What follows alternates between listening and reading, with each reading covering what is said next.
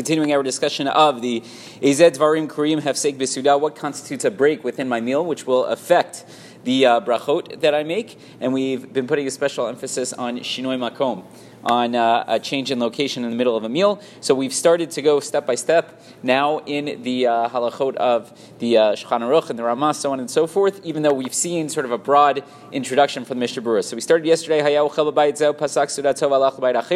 started your meal in house A, and you went to place B. Or you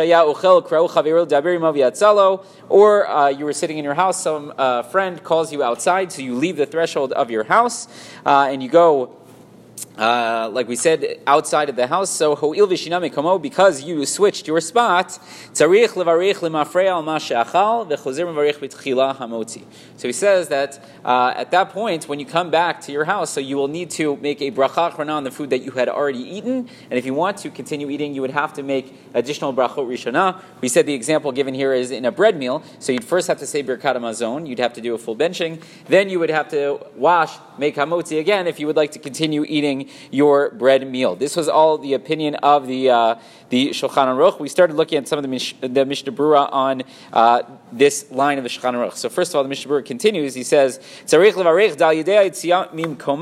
once a person leaves, right, either he goes from his house to the second house, or he calls out to discuss with his friend, and we had mentioned yesterday specifically a case where there aren't other people still sitting at the table, because that may affect things. Let's say you were eating by yourself, and you go out, even if it was just for a brief moment. So when you leave, chashiv ki nifseka sudato legamri. We treat it as though your meal has been completely broken up. Umasha ochel achar kach, and that what you're going to eat afterwards is kisuda achar damya. We treat it like it's a completely different meal. V'lachim avarech birkat hamazon lemafreya v'amotzi al le'aba. Therefore, you would have to say birkat hamazon what you already ate, and you would have to say amotzi if you'd like to continue eating.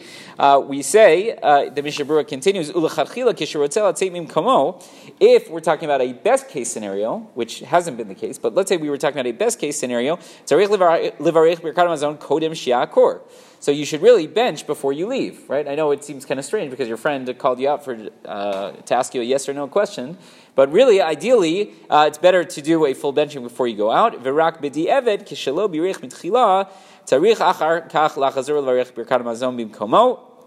If, however, you didn't do that, and now you come back, so we would tell you say birkat hamazon on what you've already eaten. Shekachu mitzvato v'achar kach yivarech hamotzi v'yochal b'makom sheyirtzeh, and then you can continue your meal either in that spot or elsewhere if you so choose. One last point that he makes over here is when we've been talking about saying the bracha of hamotzi or saying birkat hamazon, so on and so forth, he says v'hainu kishomed b'emsa sudat pat. This is obviously talking about the example that we're giving is when he's in the middle of a bread meal. But he says v'kol shekain, how much more so imlo achal mitchila rak peirot umashkin. If he was only involved in eating not a bread meal, but he was eating fruits or he was taking a drink, so shayach bahu shinoi makom. So how much more so would there be a concern of shinoi makom, and these rules would apply? Why is it a kol shekain? Why is it so much? How much more so? Because as we explained in our introduction, so when it comes to the bracha of birkat hamazon, the benching, that has to be made in the place where I started my meal. So to some extent, even though I may have left, because I still have to go back to bench, that there is some semblance of my meal which is left.